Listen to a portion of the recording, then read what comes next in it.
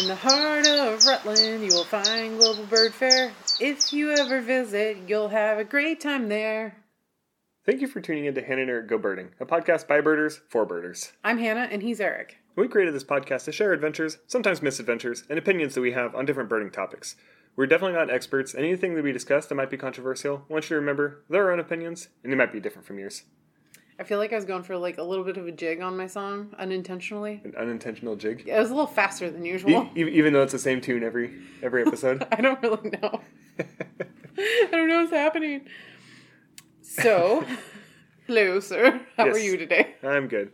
So, most of our news that we have for this episode... They pretty much all came from the eBird newsletter. Is basically eBird's newsletter. Yeah, so I post on eBird a lot, so... And I thought these were all really interesting things that eBird's talking about. And the first one, which Eric did a little bit more research on, is that eBird is making changes to the way that exotics are noted. Yeah, so it's super exciting. I think there's been a lot of conversation over the last couple of years about people not putting lists, like they're just purposefully excluding house sparrows or starlings off of their list because they didn't want to add invasive species onto their bird lists. And now eBird is making the first steps towards being able to separate that out from your life list. You can go, and anyone right now, if you go onto eBird and look at any of your checklists that you have, they have little asterisks next to certain species. So like house sparrow, it has like a little gray asterisk, meaning that it's a human introduced to, well, if you're in an area that house sparrows aren't native to, in the United States, it'll have gray asterisks saying human introduced, but it is now naturalized. And same with starlings.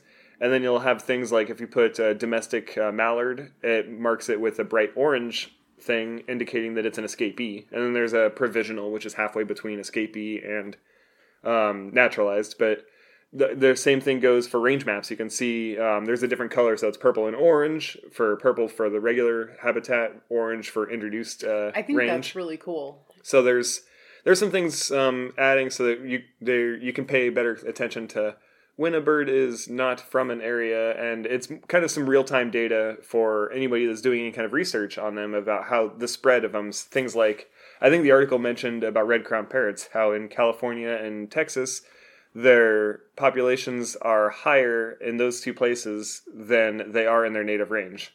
Well, and so they're in an area that they've been more recently introduced to. They're doing better than where they're actually native to, or where they historically were native to. And that's what I was curious about, how they're going to do the parrots, because there are some people that are like, oh, they're, introduced, and there's other folks who say, no, those are naturalized, or, those are naturally occurring birds. Yeah. I didn't look at the map and look at red-crowned parrot and see if it's orange or what they've put their foot down on. But I just thought about that now, though. I mean, that's going to be really interesting to see which side, is taken on that. Not that really means anything, but I'm just curious because, you hear so many people like about the parakeets and, oh, they're natural or, no, they're not. Yeah. So, I'm just wondering what distinguishing things that they're using to really play that out. So it says that they're determining it based on the local region's IRBC. They're not IRBC. What is the abbreviation for the Rare Bird Committee? Oh, okay. The RBA. The RBCs for any particular area. That's how they're determining whether or not it is a naturalized, if it's just an escapee or. That's what they said, which I imagine is a ton of work to try to do. I mean, you have 50 states, you have 22,000 counties or whatever we have in the United States, and then every single country has smaller groups within it. So it's trying to determine like how many of these are you paying attention to, and how do you get through all that data? Yeah, that's a lot of work. Yeah, kudos to you guys who are doing it. Yeah. So that's one thing. The next thing was that October 8th will be the next big day, and stay tuned for another Go Birding team like we did before in May. Oh yeah. We had a ton of fun. I hope you did too. And I hope you'll join our team. So stay tuned for that information. Yeah, and then the last thing was it doesn't really matter to most people, but I think it's interesting. The taxonomic update for eBird has been delayed till it usually happens in August, is being delayed until sometime later in the fall. So armchair lifers are going to have to wait until the fall. Bummer. So, and armchair lifers, I'm sure we've mentioned it before, but when the taxonomic changes come through based on the different science from the different authorities that look at this, that are studying it, and people will propose different suggestions about how to change taxonomy, splitting different species from other species, and creating subspecies, grouping species together. A lot of times they're referred to as splits and lumps, and when a species splits, if you've seen both of the children species of that parent species, now that it's split, it's two different things. If you've seen both of those in areas and you're able to distinguish them, then all of a sudden you get an armchair lifer, because now you have two instead of just one. Mm-hmm. So armchair lifers are exciting, but they're also it's a double-edged sword because there's also lumps. Yeah, like we lost Northwestern Crow. Yeah. However, there is a proposal to add it back on. Yeah, it's just gonna flip-flop every year. Yeah. So I guess that's it for our eBird News Corner. eBird News Corner. You're welcome, eBird. Yeah, we should look at other news instead of just eBird. I just thought all of that was really fascinating stuff, and I know I enjoy the splits and lumps every year, like watching the proposals and seeing how that impacts my life list. Yeah. And eBird's the easiest way, that I know of to kind of watch that stuff. Yeah. Without getting into the nitty gritty of looking at the AOU proposals and all that stuff. Mm-hmm. So, no reviews for this last cycle. Not for this cycle. Passing on that. And then next thing is my recent episode of Women Birders Happy Hour, which you can find anywhere you listen to podcasts. I interviewed a UK-based travel writer that we actually met when we were at Bird Fair. Yeah, her name that was fun. Is Amanda Took, and her drink was a Goldcrest, which I greatly enjoyed. But just heads up, it takes it doesn't have to take a whole bottle of champagne, but once you open a bottle of champagne, I mean, what are you going to do with the rest of it? Yeah, seriously, you have to find a group of friends or something to make this drink with. Yeah, exactly. Otherwise, you're either drinking a bottle of champagne by yourself, or you're throwing away 3/4 of a bottle of champagne. You could also get a small bottle of champagne that's only 2 glasses. You could do that too. Where's the fun in that? So we're doing a little bit of traveling coming up. We are definitely slowing down compared to this last year, but we're coming to Columbia in a couple weeks.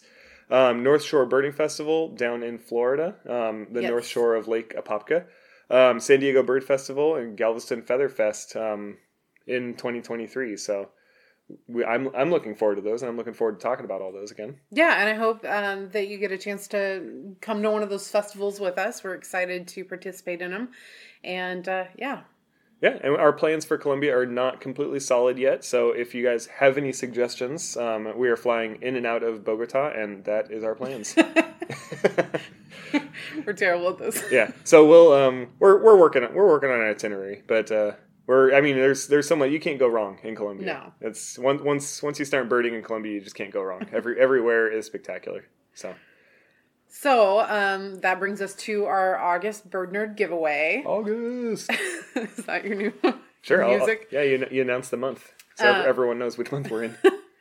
So we have a good friend, Dominic Cousins, mm-hmm. who was with us in Uganda, and he lives in the UK. And when we were in the UK for Bird Fair, he was at Bird Fair signing books and speaking and doing all that stuff. He was so busy. I think he had 10 presentations every single day.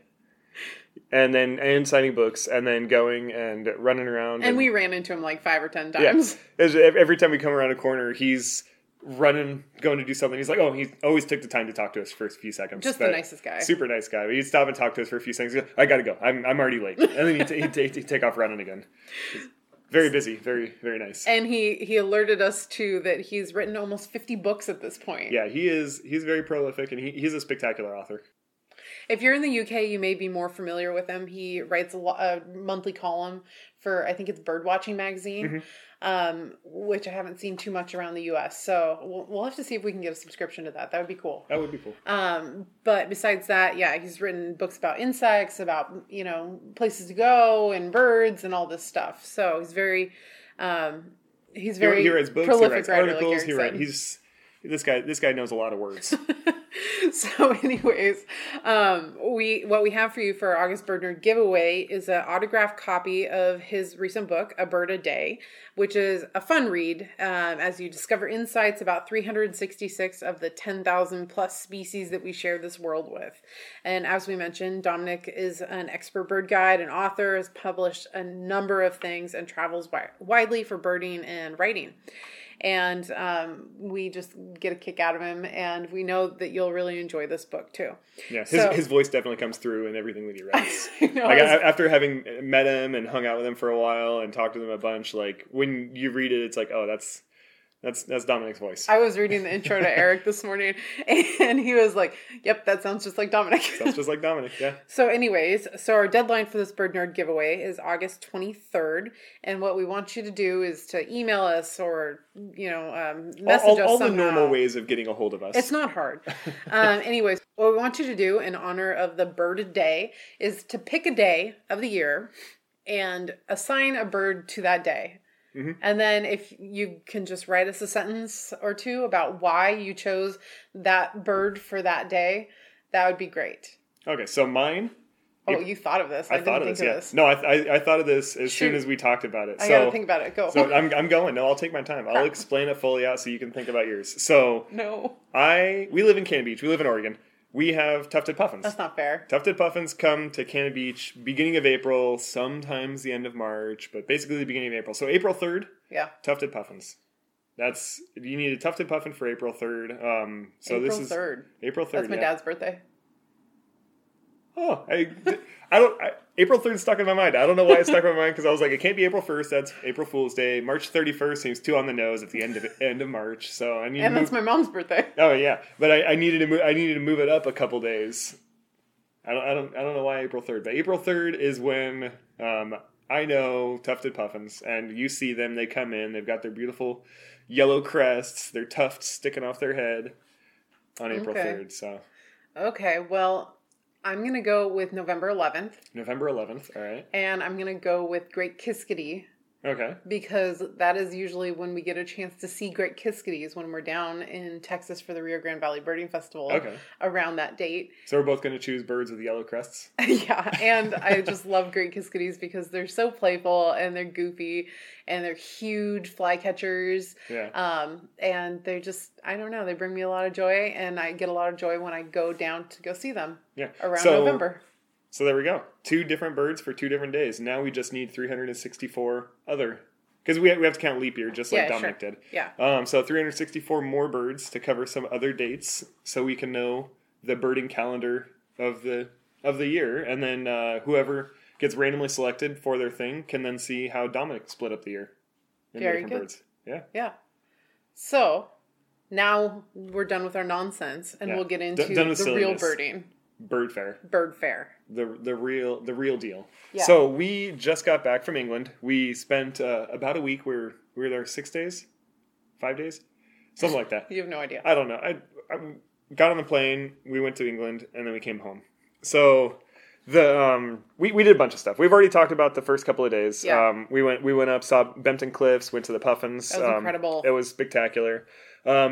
Every afternoon. So we did a little bit of birding each morning, and then in the afternoon we spent the rest of our day at Bird Fair, which I feel like we probably missed some good chunks because Bird Fair is completely unlike U.S. birding festivals. I had no idea what to expect going into it. Yeah, so it is more akin, in my mind, I see it more akin to like our state fairs. Yeah. That we have, like our state and county fairs, that it's an all day event.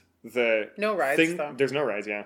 The things are going on all day long. So here at Bird Fair, or there at Bird Fair, you have all these giant, massive marquee tents, and then you have smaller tents that have presentations. You did have one giant marquee tent with a presentation stage, but it's got food, it's got vendors, it's got presentations, and it's a whole all day event that starts every single morning. It was 8 o'clock or 9 o'clock. I think maybe 9.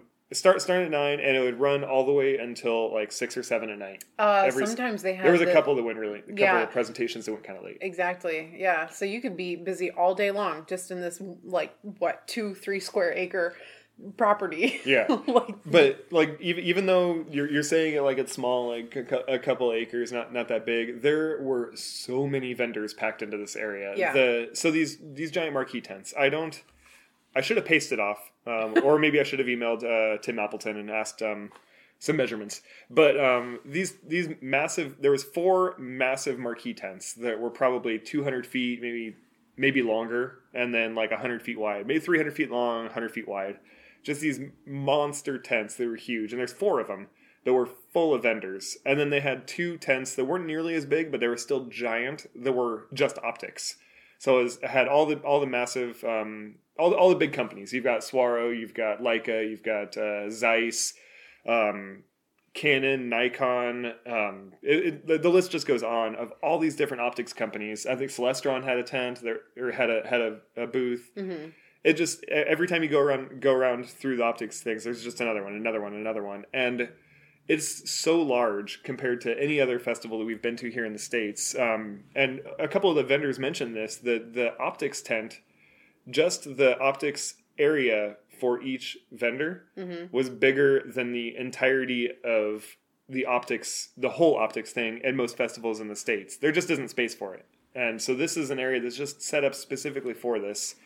So 2 massive optics tents, 4 massive marquee tents for just vendors, and then 3 presentation tents and 3 medium-sized presentation tents and a large presentation tent. So tons of stuff. Tons of stuff. And so when we've been to, bird festivals in the U.S., they are between 250 and 1,000 people, just depending on depending on the size, the festival. And, This one, they had about 10,000 visitors come through in the 3 or 4 days that they held it. Mm-hmm. So it is just a ton of people that come to this thing and go look at all these booths and listen to the presentations, and it's something to see. Yeah, so I kind of offhandedly mentioned Tim Appleton a little bit, but he is kind of the driving force behind getting this back going. So back in the day, there was the British Bird Fair, which we don't want to sound like super knowledgeable about this. No, because not at all. We didn't participate in that one at all, and that was a little pre us. It was pre us going. We actually were planning on going to it, and then COVID, and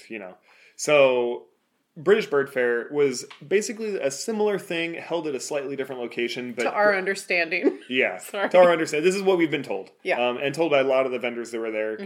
Because we wanted to ask, what was this like before? How does this compare to what it was before? And I think this year it was a little bit smaller. But according to what a lot of the vendors were saying, but they were just, everyone, all the vendors especially, they were just blown away. And I'm blown away that it was less than a year that this thing was put together. It took him from the ground up, brand new location, brand new everything, brand new vendors for everything, like the tents and the music and all that stuff was all brand new.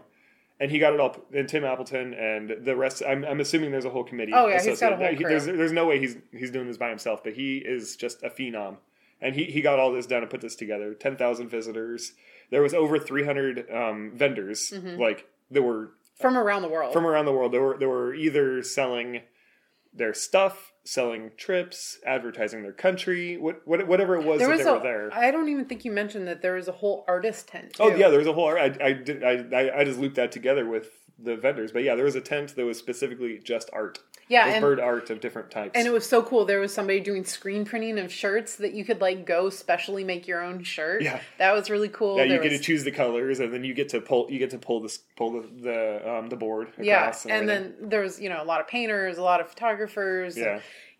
Glass work, there was there was so many options. There were so many options for us to buy stuff for the Bird giveaway, but seriously. Then we were like, how are we going to get any of this stuff home? I know. We're going to break literally everything that we try to bring home. Eric, I was not happy with him because he wouldn't let me buy anything. I wanted to buy stuff, but I was like, we're going to break it. With the way our bags are situated, we're just going to get them smashed. Whatever we bring, we're going to smash it. And I don't want to do that. I don't want to ruin somebody's art that they spent a lot of time working on. Totally. So it's big. It's a very large bird fair. And I don't even know if you mentioned that there were 6 food vendors there. There was a curry one, a Greek food. There was pizza and then sandwiches. There was an ice cream one. Yeah. And then they also had a couple beer trucks. Yeah. Yeah, so the beer trucks had beers that were named after birds. So you had a red kite and an osprey. Yeah. So. And there was even that one little tent that was next to the food area that had bake stuff. Oh yeah, I forgot about the bake stuff tent. Yeah. Yeah, so like I was saying. And a gin. There was a bird gin tent. Yeah, they promised they would get in touch with me, and they have not yet. That's true. We need to Google them and see if we can contact them and get some bird gin. Yes. But anyways, it was super cool. It was overwhelming, obviously. It was definitely overwhelming. And so I mentioned the presentation tents. So there was 3 smaller presentation tents. Yeah. that were running starting at 9 in the morning, running all the way through. I think the last presentation most days was like 6. 5 or 6, Yeah. something like that. Every half hour there was another presentation in each of those. So that's 3 simultaneous presentations running every half hour for 8 hours, and then that's a lot of presentations. Oh yeah. And like there was no way you could make it to all of them. You had tons of people. Stephen Moss, David Lindo, Ruth Miller, like all of these big names that you've heard of all the way over here in the States, along with dozens and dozens of names that we're not familiar with because we're not really tuned into the British birding community. But tons of them, or even the European birding community. Well, and there were a lot of people that were doing presentations about like different places to go in the world. Like there was somebody presenting about Guatemala, and Boris was there talking about Lithuania. Yeah, Boris, the curly pelican, was there talking about Lithuania, his home country. Yeah. So there's a lot of opportunity just to like listen to lectures all day long, which is super cool because they varied so much in their content. Yeah. Like we sat through Ruth Miller's presentation, which was about women birders. We also were at Mohit Agarwal's presentation about how Western birders have impacted Indian birding conservation. Yeah. So they just varied so much. Green birding was another one. Yeah, there was green birding. There was David Lindo did a couple presentations about urban birding, and they did a bunch of different game shows in the big tent, and the big tent had a presentation every hour. It was a 45-minute presentation that started on the hour every day. So 3 days of, I think there was 8 presentations per day for 3 days from like big name people and just big packed room. Like we never got into any of the presentations in the big room because every single time we would go over there, it would be standing room. It wouldn't even be standing room only. It was full standing room, and then people standing outside trying to hear from outside. And it's like, I don't want to stand in the sun. It's hot to stand in the sun. It was very hot, and you couldn't hear very well outside of the tent. But man, everything was popular. Like every single time we go in, we made it into a couple of the smaller presentations because we were able to like jump, like be ready at that half hour to just like run in right when it's time. But you know, it was so exciting because although there were 10,000 people at this festival, we actually knew a handful of people. Yeah. You know, and so we just spent the time we were there, besides going to lectures, you know, hanging out with friends that we haven't seen in a while, which I just thought was totally unexpected. And then there were a lot of people that we knew virtually that we had never met in person, so we got a chance to meet them. But then besides that, you know, we would just wander through the vendor area and talk about birding in all these fabulous places. And one of the really interesting takeaways I got was how they market to the UK birders, and then like some countries would market solely to UK birders and didn't even consider like US birders. Yeah, I mean like St. Lucia and Dominica, they're relatively close to the United States, but the people that we talk to, maybe they have different marketers for going to different places, but the people that we talked to, when we told them we're from the United States, they kind of acted like, I've never even thought to advertise to the people in the United States. But and Tobago said the exact same thing. We were like, oh, you know, we're from the U.S. and we'd love to go down to Tobago and go see all the cool things there. And they're like, are there bird festivals in the U.S.? It's like, oh, heck yes. Let's talk about that. Yeah, so, but it's, and they do have a point. A lot of those places have easier flights from Heathrow or from some of the airports, Amsterdam and stuff like that. But because for us, we'd have to make a couple of transfers to get there. Oh yeah, I was looking at going to St. Lucia, and we have to like fly from here to like Orlando, and then Miami, and then St. Lucia. Like, it's not a direct flight from most of the United States to a lot of those places, but from England, they have pretty direct flights to a lot of those places. I imagine a lot of them were former colonies, and that's why they have direct flights easier. But still, I thought it was definitely interesting that there wasn't a lot of people that were like expecting to be able to market to Americans. Yeah. But like I said, it might be just that the marketers that were there, it could be, because, are used to marketing to. Because there's some interesting there's interesting restrictions when it comes to being a booth at Bird Fair. You have to have a UK bank account and then like a UK representative, I think. It's something like that.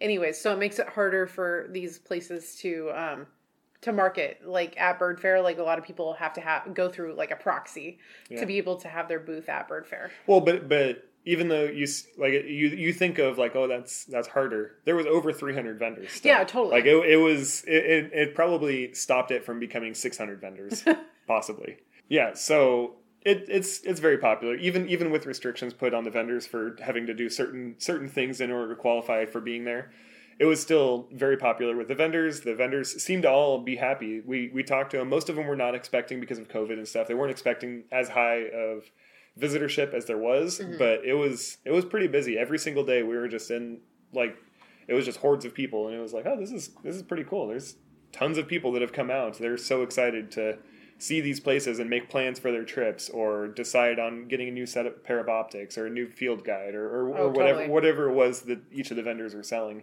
Yeah. You want it, they have it, except for a tripod bag. We were not able to find a tripod bag. I found a couple, but did you? Yeah, they were over in the optics. I thought there were camera bags. No, well, there was some camera bags, but there was some tripod bags in that. But there was one that was the same exact one that we have, the Sly Clay Spy. Yeah, Clay Spy. Clay Spy. Yeah. We had there was that brand as represented, okay. and then there was another one that looked really really cheap. I didn't see what the brand name was on it, but it was kind of like your first one that we had. It's kind of really flimsy and fell apart. Kind of would probably flip your tripod upside down, maybe. Gotcha. I don't know, but yeah, I didn't see any. There's another one that I want, and I can't remember the name of the brand. I remember because we talked about it before, and it's like Scottish. Yeah, something like that. Anyways, so it completely off topic.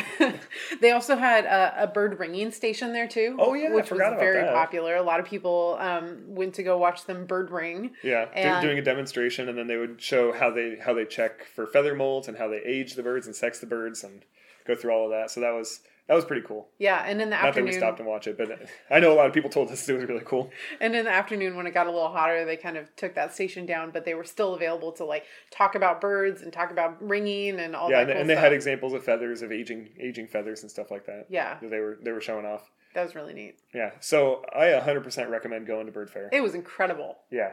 If you end up over there, definitely go for it. But like we said, we are used to an American bird festival where you bird in the morning all the way up into the afternoon, and then you go do the vendor thing and you talk to the vendors and you buy stuff or you plan trips and all that stuff in the afternoon. But this is all day long. You could do that, and then you just pop away from the vendor area, go to the presentations that you want to go to, and then go back to the vendor area. So definitely plan on probably adding a couple days before or a couple days after to be able to do it, so that you can experience the whole day at the fair. Or if you want to do like we did, just kind of do it in the afternoon. Kind of do it in the afternoon. Yeah, exactly. We treated it like a regular American birding festival. Well, and we kind of sparked somebody into having interest in doing a pre and post trip. So we'll see if that turns out. Yeah, we'll see. Yeah, maybe next year some of the tour companies will be running some trips up to Bempton Cliffs or wherever around the country to try to get you some species before the festival. And if that happens, they all owe us. Yeah, that's true. We need royalties. Money. Yeah, I was the one that came up with that idea. Yeah. So we have one more thing to talk about Bird Fair. Kind of insularly about Bird Fair. So Bird Fair used to be, the Global Bird Fair, when it was British Bird Fair, was held at a slightly different location at the Rutland Water. Mm-hmm. So there's a big, huge lake. I think it said it's the largest man-made lake in England, right? Yeah. And it's huge. It's like 4,200 acres. And on the shoreline of it is where they used to have British Bird Fair. And now they've moved it to kind of expand to a new location with some better parking and some better logistics for it. Mm-hmm. But we had to go visit this place one of the mornings before we left, because we were like, we need to know where this used to be and see what it's kind of like. And also because it's a good birding spot too. And it was literally halfway between our hotel and where the bird fair is being held now. Yeah. So it was also convenient. It was like, on our way to Bird Fair, we'll stop in at Rutland Water and check it out. Yeah, so that morning we started out by visiting the nearest Rutland Water Reserve HQ. It's called the Anglian Water Birdwatching Center. We got some coffee and a quick bite because they are so wonderful. RSPB and all those organizations. Yes, this is an RSPB, but all of these developed sites, all of them have cafes. I love almost all of them, not all of them, but almost all of them have cafes that you can survive. Yeah. you can get your sandwich, you can get coffee, a snack of some sort, and some coffee or tea if you're into tea, and then go about your day, continuing to bird. I appreciated that so much. Yeah, and nice bathrooms too. Well, and when we were in Sweden, it was like the same thing. I guess that's it. So it's just these centers that are really well developed. Yeah. Anyways, so we got some coffee and a quick bite, and we headed to the blind that was right next to the entrance, and we ended up getting our lifer Dunnock. Yes, chasing it for the whole time we were there. Which shouldn't be a complicated bird to No, get. it is a backyard bird. It is a bird. I think it's fairly comparable to song sparrows. Mm-hmm. I mean, it's similar in size, similar in look too, but similar to the song sparrow, that is pretty much everywhere. Like you see it in your backyard, and you don't really pay it any mind if you live in the area. It's just like, oh, Dunnock, yeah. It just you're making your checklist, and obviously you had a Dunnock, and you just move on. So, but we hadn't seen one. I know. So we got it on the list, and it was pretty exciting. We were excited. Nobody else really Yeah, cared. the guy next to us was like, I was like, oh, it's Dunnock. And he's like, yeah. It's like, oh, okay, well, I'm excited. So we stepped out of that blind for a few minutes, and there was kind of like I don't know, it was like an overgrown It looked like a wildscape area. garden sort of thing, like in between some trees where they purposefully planted a bunch of native species in planters with grass paths between them. Yeah, so it was really pretty little like courtyard kind of situation. But that was where we got our lifer garden warbler, which is a very tough bird to pick out. It's kind of like a nondescript bird that's much like a orange crown warbler that we'd see here like in the Americas. Yeah, so I kind of likened it to orange crown warbler when I was looking it up, because it's kind of like you've got willow warbler. It's got a bright yellow eye patch, eyebrow.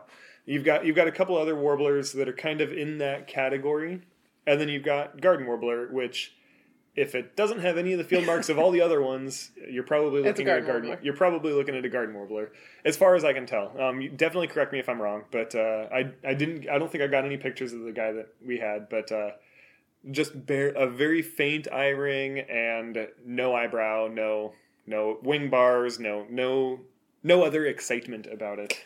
It's just doing its thing. Except that it was a lifer bird. That's the excitement, but no additional excitement. It wasn't doing some fancy song and dance with flipping its wings like a mockingbird, showing some patches. It was like flitting through the branches of the tree, like really hard to pick out, and get a clear look at it. Very busy trying to find some food. I mean, so the sun had just come up like a couple hours before, and it was warming up all the branches. So you had all the caterpillars, and you had all the different insects that were coming to life, waking up, warming up underneath the leaves, and so it's going along, finding breakfast.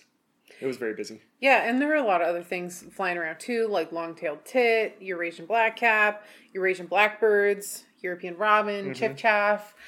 So some of your more common garden birds.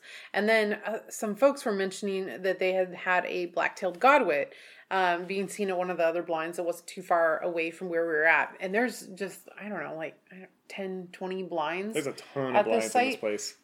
So we decided to run over there because we didn't have a whole lot of time left to be able to really bird at that site. It was self-limited time. We had some presentations we really wanted to get to. Yeah. So we were like, we need to hurry up and get to those presentations, but we also want to bird this area. So we hightailed it over there, and the blinds at the site are just very nice. Beautiful, like nice bench. Has a opening that you can see that's really wide open. It's not like you have to crane your neck trying to look through some of those holes. Yeah. So they still have the same problems that most of the U.S. blinds have, and it's not like most people don't have a problem with it. Okay. But I'm 6'1".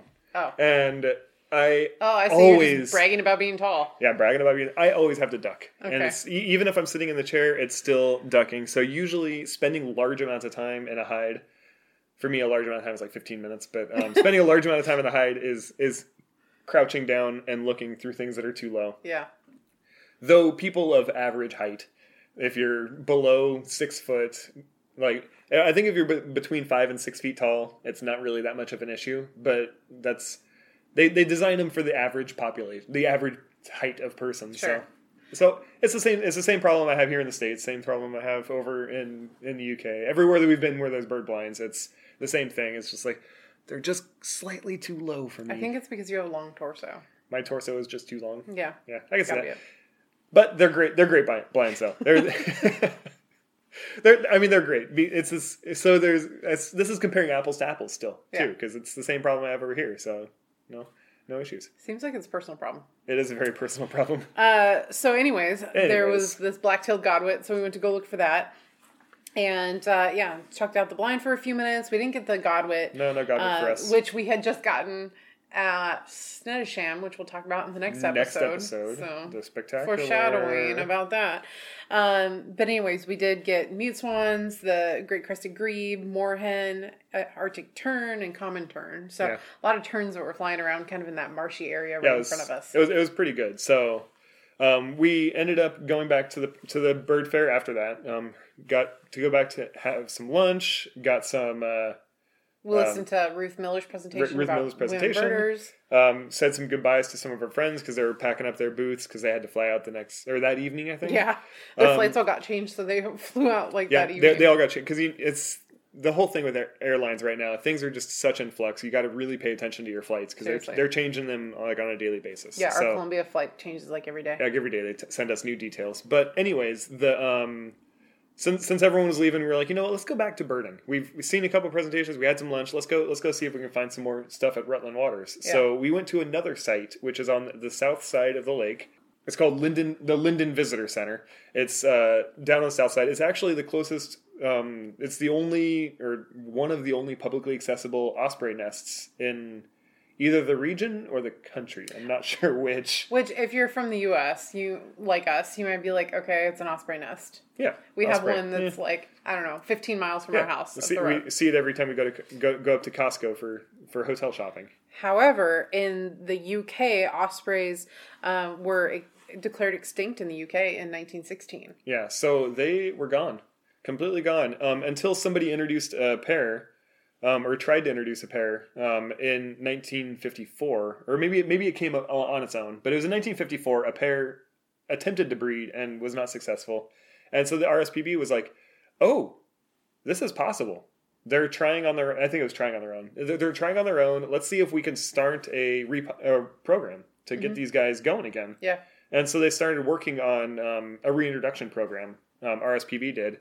And I think this is one of the sites that they introduced at Rutland Waters, a pair or a couple pairs to try to do it. And their first successful breeding, the first successful fledging was in 2001. And since 2001, they've had over 200 individuals fledged. Wow. Out of Rutland. That's amazing. It's not from a single pair, but it's, that would be a very active pair. But it's 200 individuals have fledged in the last 20 years from Rutland Waters. Yeah. So this species is well on its way to some sort of success for recovery. Yeah, that's super exciting. Pretty cool. Yeah, so super exciting. I mean, it's not for us osprey. Okay, well, we have lots of ospreys, but they didn't have lots of ospreys, and now they're getting back to it. Yeah, and so everybody was really excited. In that visitor center, they had a camera a TV that was connected to a camera at that nest, so you could sit in the visitor center and watch the birds come in. Yeah, so they set up a big tower that's got I think everyone's probably seen where they do the platform tower, and then the ospreys will come and do it. They put a second tower right next to it that's 15 feet away that has a camera just pointed right down at the nest, and it's 10 feet taller, so you can look down into the nest. Yeah, and so it's got two poles out in the middle of the lake right next to each other.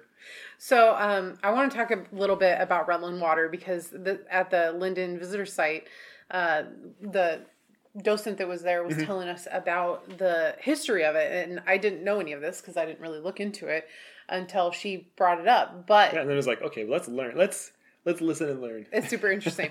So anyways, like Eric said, it's the largest man-made lake in the UK, and it was previously called the Empingham Reservoir. And the lake was made in 1976 to provide water for the increasing population in southeast England. And so to build this reservoir, it was necessary for them to flood a large part of that parish, which destroyed several local communities, including Nether Hambleton and Middle Hambleton, which was all part of this area up here. And the rivers were diverted to fill the reservoir, which made about 4,200 acres of lake. Yeah, I'm always amazed when there's things like this, towns that are now underwater. But one of the things that I thought was interesting that she pointed out is that you can see the footpaths which footpaths are a really common thing in that area, but footpaths go and then they just stop at the water's edge. It's kind of creepy. Because it used to go to the town and Yeah. then to the next town. And so now it just stops. It's just a path that just goes to the water.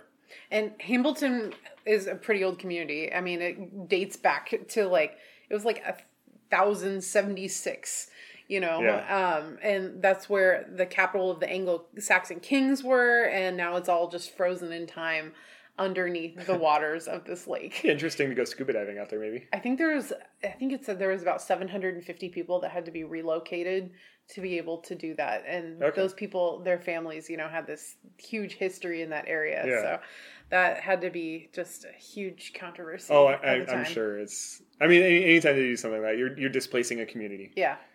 It's yeah, whatever. All I can ever think about is "Oh Brother, Where Art Thou?" Though, you know, I at the know. end where they flood the whole Yeah, they valley. flood the whole valley, and they're in the cabin, and all of a sudden the water comes and It gets them. couldn't have been like that though. No. So anyways, it was getting hotter in the day, and so we wandered down to the blind where they said that we might be able to see the osprey just for a few minutes. And it was the deep water blind, not far from the visitor center. We saw a tufted duck, grebe, gray heron, little egret, and one osprey out in the distance. Osprey. Yeah, so it's pretty cool. We saw one of the few ospreys that have been coming back to life, being reintroduced. So it's pretty spectacular. So it was hot, like Hannah said. So we decided, you know what, let's go back to the hotel. We'll shower, we'll cool off, and we'll get ready to try to. We still wanted to get owls. We hadn't found any owls this whole trip, so we wanted to try for some owls.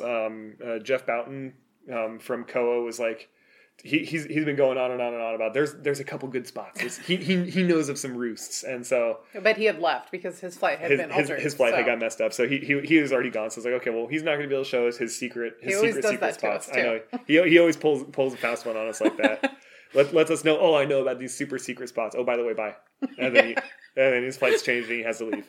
But we found on eBird a handful of locations that had some recent sightings. And they were south of us, like half hour, 45 minutes or so.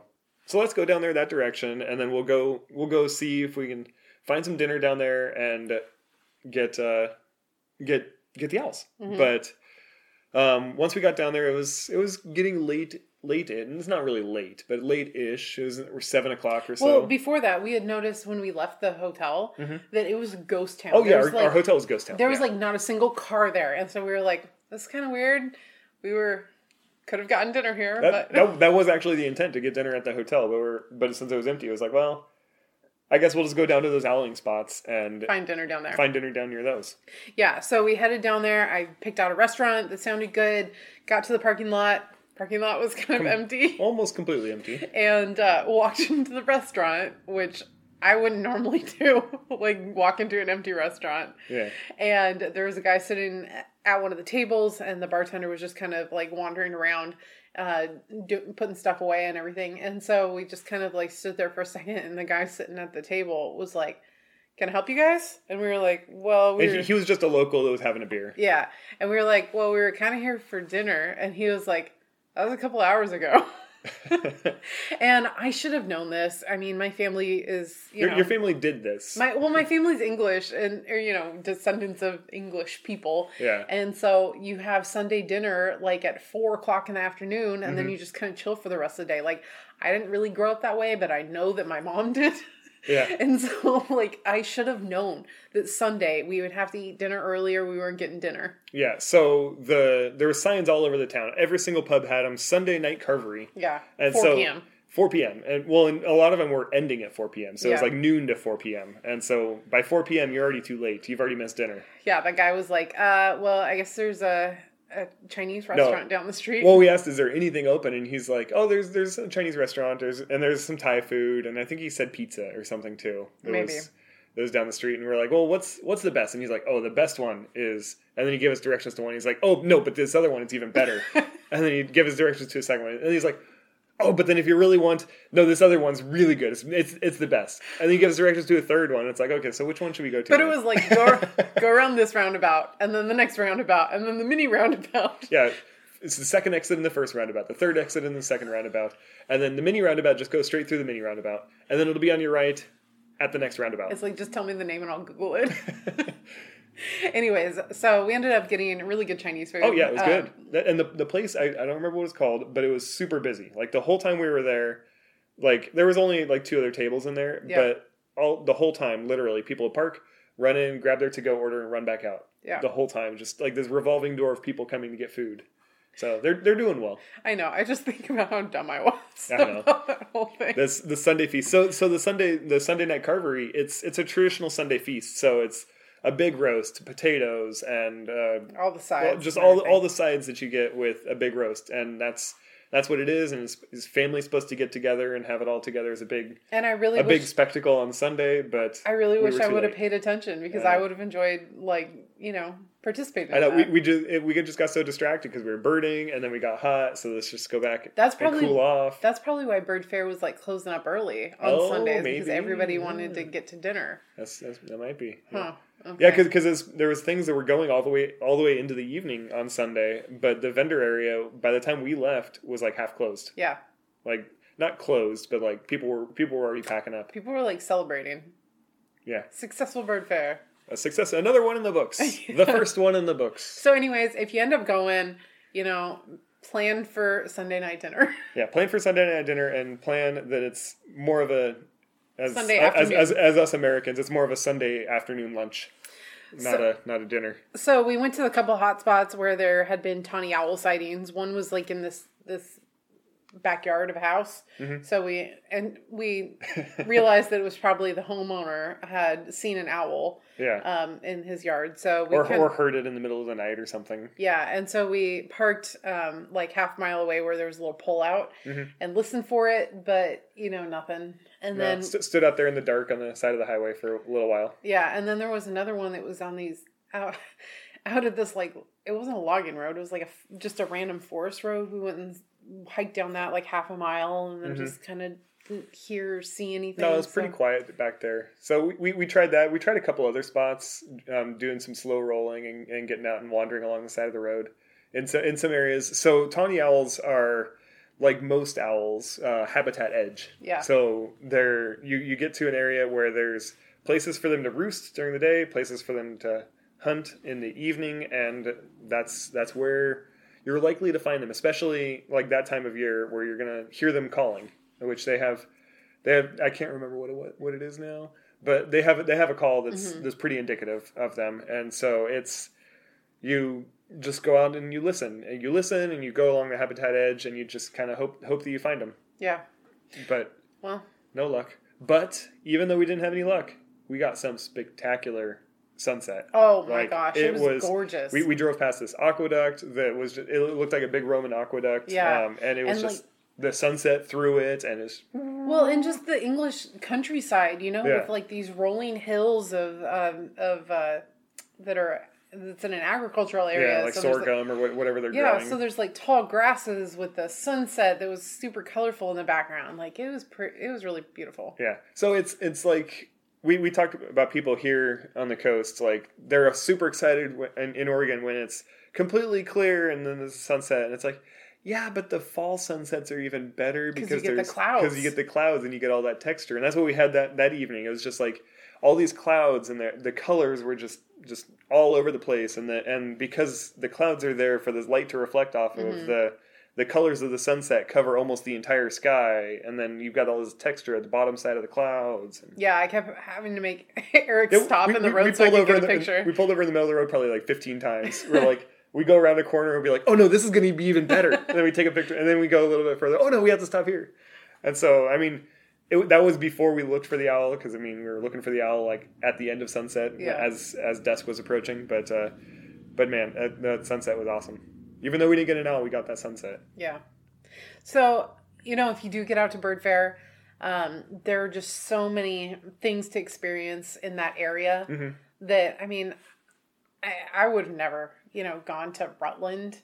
I mean, I would have had no reason to, other than going to Bird Fair, like all the way from Oregon over there. Yeah. And there's so much to experience there that was just absolutely gorgeous. I mean, the Rutland Water Site, like you could spend all day hiking around there. I mean, we didn't because it was hot. It's not always hot there, though. Not. We were in the middle of a heat wave, so I think the next day, the day after we left, I think it got to 42 Celsius there.